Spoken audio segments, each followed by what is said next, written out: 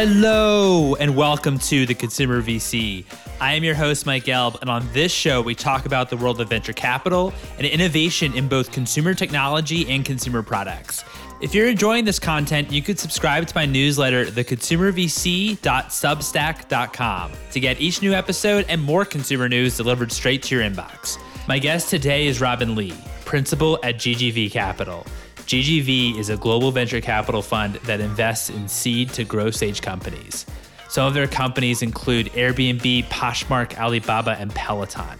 This was a dream episode for me when I was first thinking of starting a podcast about consumer venture capital. Robin Lee was at the top of my list. She was one of the people that I really wanted to have on the show. So I am so thrilled that we were finally able to have this conversation. We discuss how GGV makes decisions at a global scale, what opportunities in consumer internet Robin is most focused on, and how she thinks about bringing small businesses online. Without further ado, here's Robin.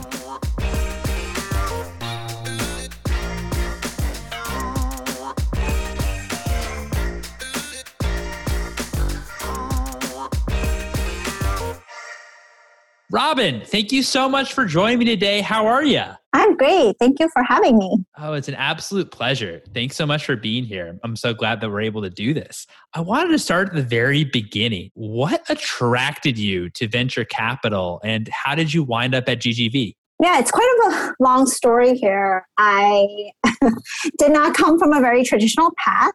So before I was in venture, I was actually an educator. I spent 3 years in Teach for America. I was teaching special ed at middle school. I taught all subjects and then became a school administrator. And then I went to business school after that, thinking that I was going to change the world by getting a lot of lasting impact through the public sector. I actually started to learn a lot more about entrepreneurship. So I went to business school at University of Chicago at the Booth School of Business, and I started volunteering at a local Chicago community with startups and accelerators. And that's when I really got to learn more about startups and tech and entrepreneurship. So I was like, wow, this is a very different way to make a lot of impact in the world, and was very curious and took a chance and applied to an internship at Ximing, which was, at that time, I didn't know, a top VC in China, which is where I met Hans Tong, who is my mentor, my boss, and kind of, the person I've been working with for the past 7.5 years.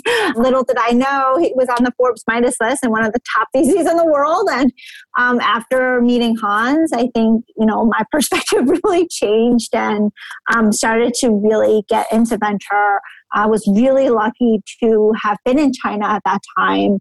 I remember it was 2013 and WeChat has just started taking off. It didn't even have mobile wallet yet. Fab was still on the rise and like Waze just got sold. Uber just hit $1 billion valuation. It was like very different world today. But yeah, I think since then I haven't turned back and have been spending all these years since in venture. That's awesome. What was your initial attraction towards and your focus towards consumer internet as opposed to like enterprise SaaS, for example? I really loved consumer because I had spent actually a lot of time in retail and e-commerce. So when I was in college, I had actually worked at J.Crew as a personal shopper. I spent a couple of years at Banana Republic as well. At that time, J.Crew was like on the rise under, Mick Drexler. And so it was really amazing to see what that was like. I also spent 6 years selling cell phone plans to consumers in my local town. And so got to touch a lot of consumer and retail. And when I was in college, I also interned at Moody's for 2 years, covering consumer goods, retail, beverage products, etc. And so I still remember as an intern, and this was before the market crash of '08, I had, got a chance to sit in the room on the top floor at Moody's, and I had a client, and the client was Amazon. And they were there, and like it wasn't even like something that big at that time. So like interns got to go. So it was like sitting in the room, and like little did I know how lucky I was to have been there. So I've always loved consumer, and was really lucky to be able to kind of be a part of investing in consumer internet and digital economy these last 7 years. That's amazing. That's quite a story being there in meetings on the top floor with about Amazon. That's pretty special and awesome. Well, I don't think Jeff Bezos was in the room, but I'm pretty sure the finance team was. That's awesome. Give us a little bit of background in terms of GGV. I know you invest multi-stage, but just kind of give us a little bit of background. That'd be super helpful. Yeah, so GGV Capital has been around for 2 decades. We have roots in Singapore and Silicon Valley. So I'm actually based here in New York, but I have a lot of colleagues in Menlo Park in San Francisco. We have an office in Singapore that covers Southeast Asia and India. And then we also have 2 offices in China, which cover, which is Beijing and Shanghai and covers mostly all of China.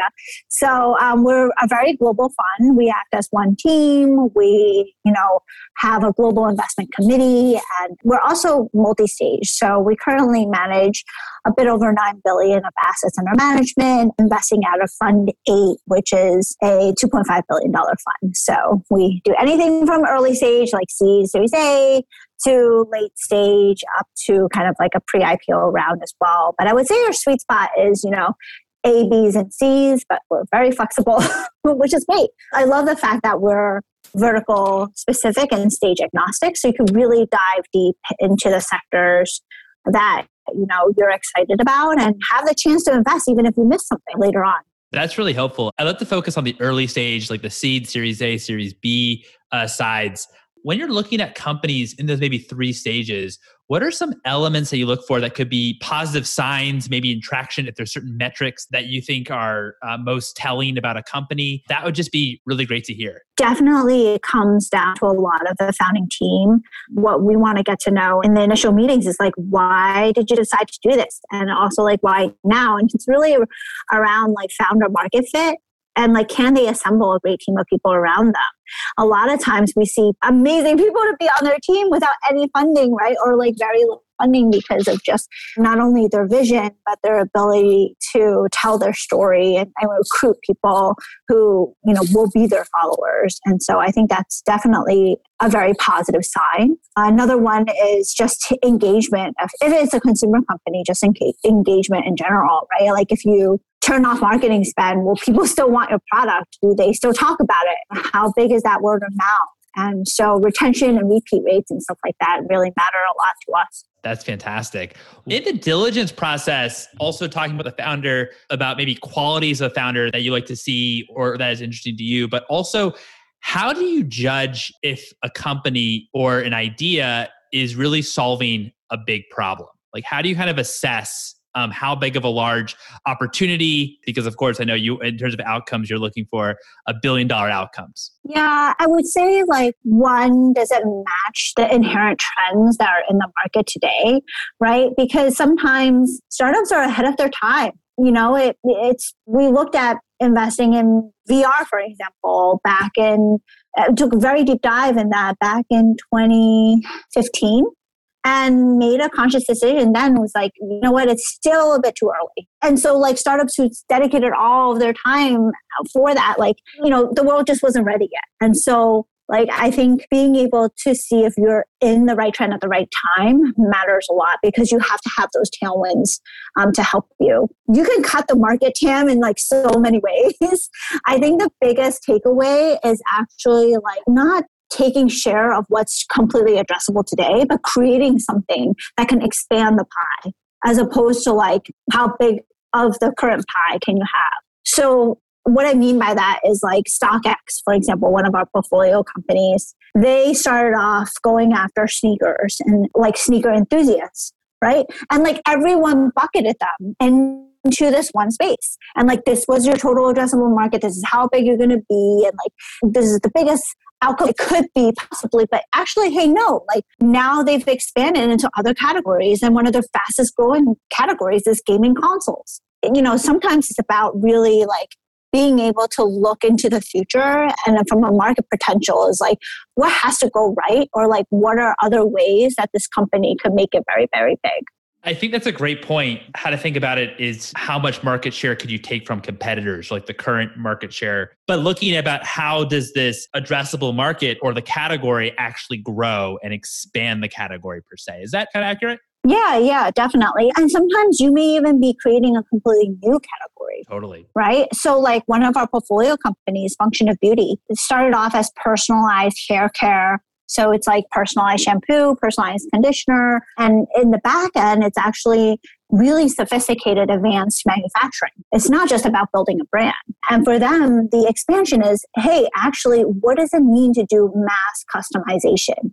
Like this has never been done before by their competitors who they're supposedly taking market share from, right? Or at first bucket is hair care. I think a very different approach. With that example of function and beauty, how do you think about customization, personalization, these complex supply chains? It doesn't sound like on paper, like personalization could scale. When you're looking at companies that for personalization and that are really focused on maybe a personalized experience for the consumer, how do you evaluate in terms of their actual scalability as well?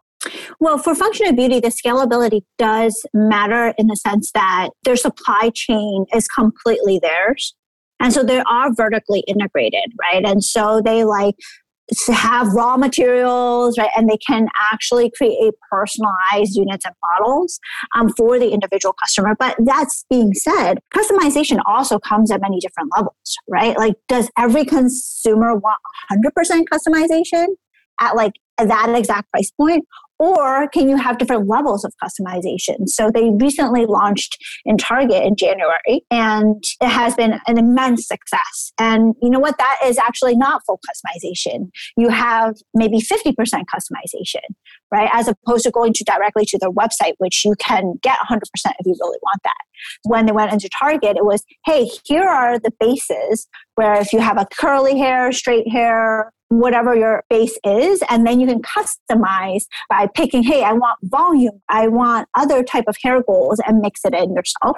So that actually is like a different approach to mass customization, and that has never been done before in retail, in offline retail. And so you're expanding the TAM there, right? In terms of both like addressable market, in terms of different personas of customers, different needs. Totally. That's fascinating. What has been some changes in consumer behavior over this past year or so during COVID that you've been most surprised by? I think all of us were very surprised by that rapid adoption of e-commerce here and just like how much it has accelerated everything in the US. And that's across not just e-commerce in terms of buying things online, but both across like digital health, social media consumption. It just, everything has kind of sped up. And we always thought like, oh, it's going to take, 5 years to get to where US will be on par with Asia or something like that. And actually, I think the silver lining of COVID is that rapid adoption, both on like the consumer side, but also kind of business side, because people are melding everything together. Has it been harder to think about opportunities maybe in this time because everything is being brought forward a few years instead in a few months? But since so many categories are now being brought online, is it harder for you to choose which categories to focus on? Definitely, in terms of everything is growing really fast, right? And so, whether it's food related or I think for us in this past year, we've also focused a lot on kind of like the e-commerce infrastructure pieces, particularly around like logistics, supply chain optimization, and other tools, including even the explosion of fintech like Affirm. In part, like powered a lot of this e-commerce growth as well and enabled consumers to buy more. And so, we definitely have been spending a lot of time, not necessarily just on the direct-to-consumer space, but actually companies that enable this ecosystem to be better. That makes a lot of sense. On the e-commerce infrastructure side, I saw a webinar with you about, I think, a year ago. What the one investor was saying was that since Shopify is obviously so big and massive, and obviously so many brands use Shopify the service, why even invest in other types of services since Shopify has been so much enablement? I just would love to know if you're a brand today, how you think about maybe the infrastructure moving forward and that kind of sentiment. Before the whole Shopify expansion, everybody was like, oh, why even invest in e-commerce when Amazon it's so big. And, but like Amazon is not going to be 100% of anyone's wallet share, and neither is Shopify. And it is increasingly every merchant or brand needs to be multi-channel, omni-channel, right? And like, Shopify is not a destination right now. And so it's not like, I will go to Shopify just so I could shop at my brand. Like a lot of people don't even know Shopify is behind that brand, right? And the brand needs to be where consumers' eyeballs are. So whether that is on TikTok or that is on Instagram or that is on their own webpage or that is on Amazon, like you really have to think about where you need to grow your business. And so that is why investing in the infrastructure piece is so important, because it is so disjointed and for the end consumer that like you need to find a way to unify something on your front to make your own experience better and run your business more efficiently. That's a great point about Amazon. In e-commerce, I've heard that, in retail and social media, China is quite far ahead of the United States with some of that technology. What do you see as maybe if it's a consumer experience or consumer behavior that you think maybe exists in China that might cross over to the US? What are maybe some pieces about consumer technology that won't cross over as well? I think payments and digital wallets is something that's starting to really cross over, especially with what has happened in COVID. Before COVID, I think a lot of Americans were still hesitant or not know how to use QR codes. But after COVID now, right, like QR codes are everywhere. Like it's on vending machines, it's at your restaurant because the menus, cannot be just passed around, right? Like menus are now digital because you can't just keep sharing menus with people because of COVID, right? And so like payment is done digitally there. I think that adoption has really spurred across all these like wallets. And so that's definitely very exciting. I think offline to online shift is something that we spend a lot of time on. And we've seen that those trends take off quite a bit in China and in Asia. And so, for example, two of our portfolio companies like Slice and Odeko are bringing the traditional offline industries online, right? Like, so Odeko is helping quick service restaurants, starting with coffee shops, bring their entire, not only supply chain, but front end user experience online, kind of like how you're democratizing Starbucks to all the independent coffee shops. The same way Slice is doing that for local pizzerias and bringing their infrastructure from offline. You'd be surprised to know pizzerias today still use fax machines to place a lot of their orders. And people actually order mostly through the phone, right? And you call your local restaurant. And so, obviously that has changed quite a bit with COVID too.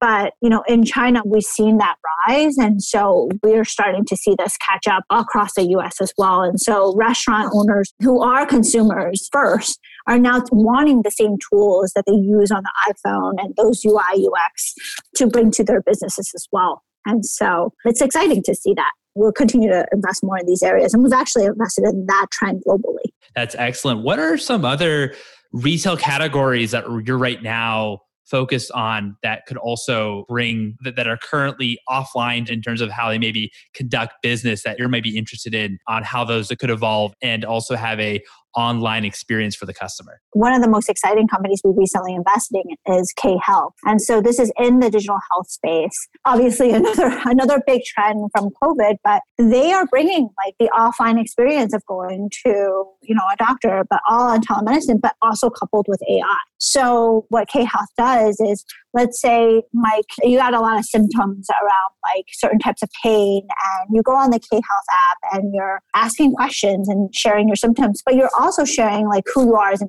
individual, right? Like you may be in a certain age group, right? A certain area that you live in the US. And all of those things matter because it actually shows like, hey, you're actually probably not having a heart attack right now because your risk factor is very low according to like the demographic that you're in and age group that you're in.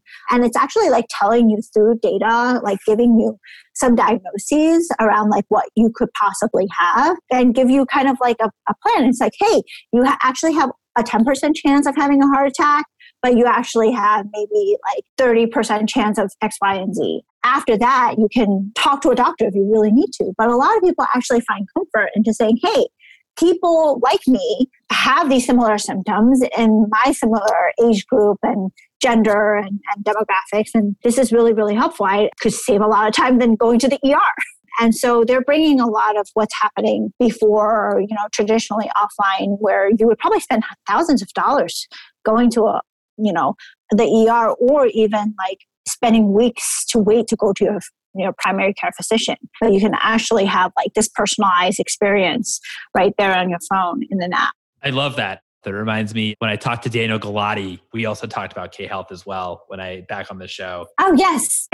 When I was also an investor and kind of walked us through how he invested in K-Health, I believe at the Series A stage. During this COVID period, how are you right now talking to founders? Obviously, it's all remote, but has this kind of affected your decision-making process at all, not being able to meet with founders in person? Yeah, I mean, it's definitely tougher because I definitely prefer making that connection in person, but we've made a lot of investments in the past year that, we never thought we would, just never meeting the team. But, we still try to meet if it's physically possible, but like socially distanced. But yeah, I think Zoom has saved a lot of our lives and made things a lot easier. Oh, for sure. Is there a particular consumer trend, if it's a vertical or a category, that before COVID, you weren't paying much attention to, and now maybe in the past 6 months or so, now you've really started to focus on it and really dive deep on? One area I would say is communities. Not that like we weren't investing in communities before, but I think with COVID happening, it matters more than ever because people are so much more isolated from each other and have that need for connection. So for example, we invested in a company called Chief, which is based out of New York City, and they have over 3,000 members now. And it's all about empowering executive women and keeping them there and helping VP level and above, or the C-suite women kind of come together, learn from each other, and build a better world together, right? And it is a membership, kind of like a YPO, but for executive women. Before COVID, they were physical space involved where people would come together and meet up with their core group, which it's a group of 8 to 12 women who meet every month, along with a core group guide who is similar to like a executive coach.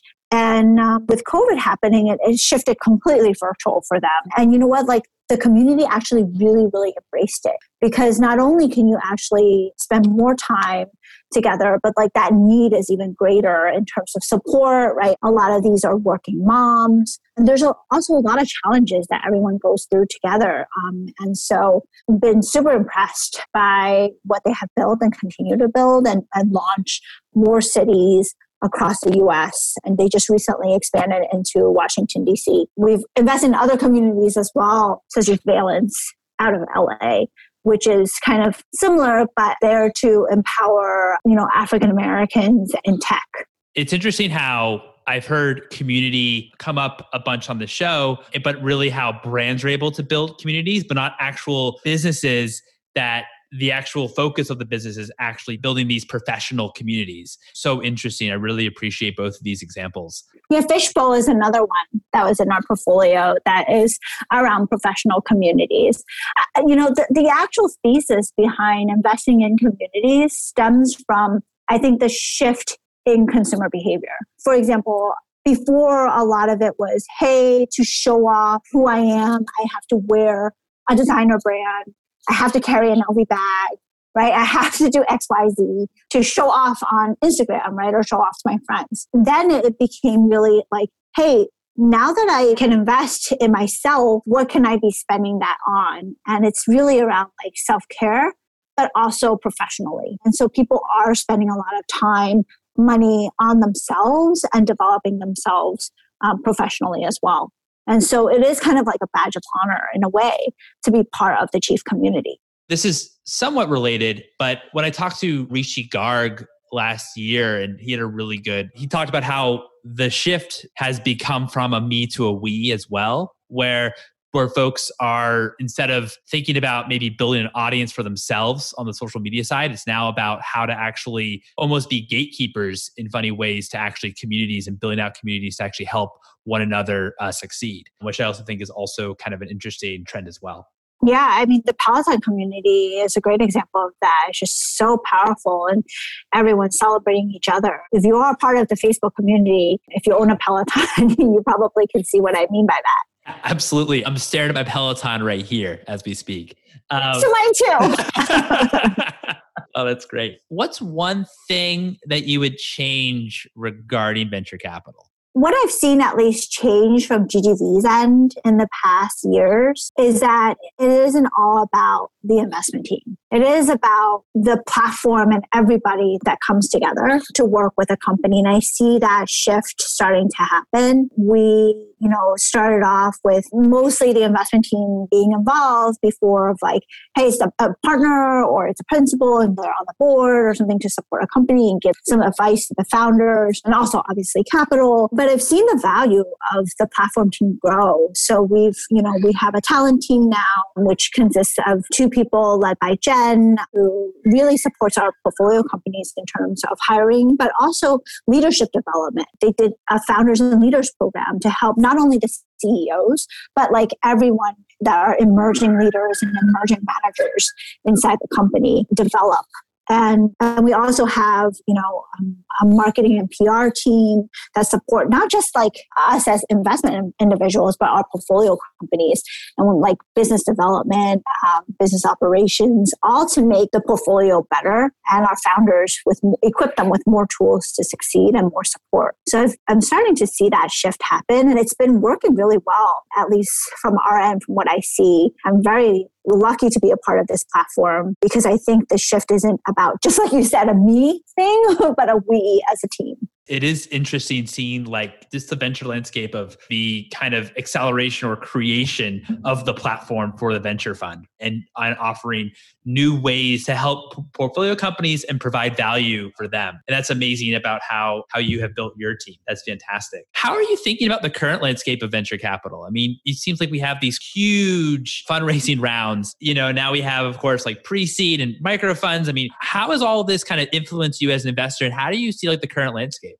Oh, it has been difficult for sure. I think it's like so much harder now to sift through the noise because like before there may be like very clear signals, right? Like if you hit certain milestones, right? Or like everything gets preempted now because, even if there's no traction, it's like very exciting because there may be only a few winners like that you think can break out, which may or may not be the case. And repeat founders also, right, are just in such high demand. I think there will be some type of correction for sure. And for us, it's like being able to stay close to the companies that we think will win and the teams that will win and continue to build that relationship. And a lot of times, like if you think about fundraising, like we don't just fund a company the moment we meet them. It's actually best for both sides to get to know each other over time. You're going to be somewhat married to the venture firm that invests in you because they're going to be on your board and vice versa, right? If you become one of our portfolio companies, it's a very long-term relationship. It's not like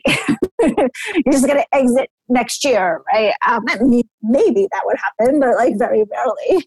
As a founder, there's definitely a lot of hype, but make sure if you do get money and you are raising at like these crazy valuations, just make sure that you can grow into them and like not take too much money that you don't know what to do with, because we've seen that other side of the cycle where companies, have raised a lot of money, don't know how to spend the money and then spent it all too soon, too quickly, right? Or inefficiently. What are some of your other focus areas in terms of what are some consumer trends that you're right now really excited about? I know we talked a little bit about telehealth, and we also talked about this shift from the offline to online, as well as how that has been a lot more prominent as well in China. But I'd love to just kind of hear about some other categories that you're focused on.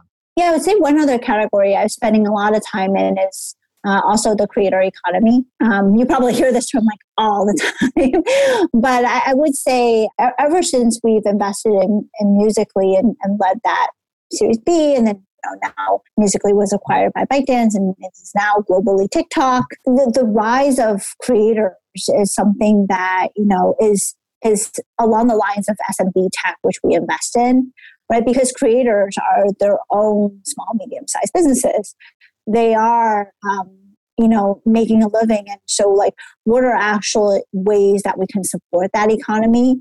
And I think there's still a lot for that to emerge, as I think COVID sped that up quite a bit too, right? As you've seen the rise of Masterclass, the rise of TikTok, the rise of different types of influencers. I think the creator economy is not just about, a fashion influencer anymore that people may traditionally think about. It could be that teacher who's teaching online classes, and it could be that chef, right, who's selling their recipes and also meals and other things that they're doing. And so that's definitely something that an area we recently made an investment in, and hasn't been announced yet, but we'll continue to do more here for sure. What's one book that impacted you personally and one book that has impacted you professionally? I think one of my favorites, though, that professionally that has impacted me a lot to this day is Monster Loyalty. It's a book about how Lady Gaga turned her followers into fanatics. And so if you can remember, when the rise of Lady Gaga back then was, we still remember some of the over-the-top performances, which, she still does today, or a lot of her dance beats. But she also, had grown millions of followers around the world, 55 million Facebook fans, 33 million Twitter fans at her, and that's not even the current numbers, but at that time, that's a huge follower base, and her fan base and cult following were called Little Monsters. And I think, to this day, a lot of the lessons and phenomena around fans in that book are still highly kind of relevant to the emerging influencers and creators of, today's society and economy. And so I love just thinking about the tactics that were used, right?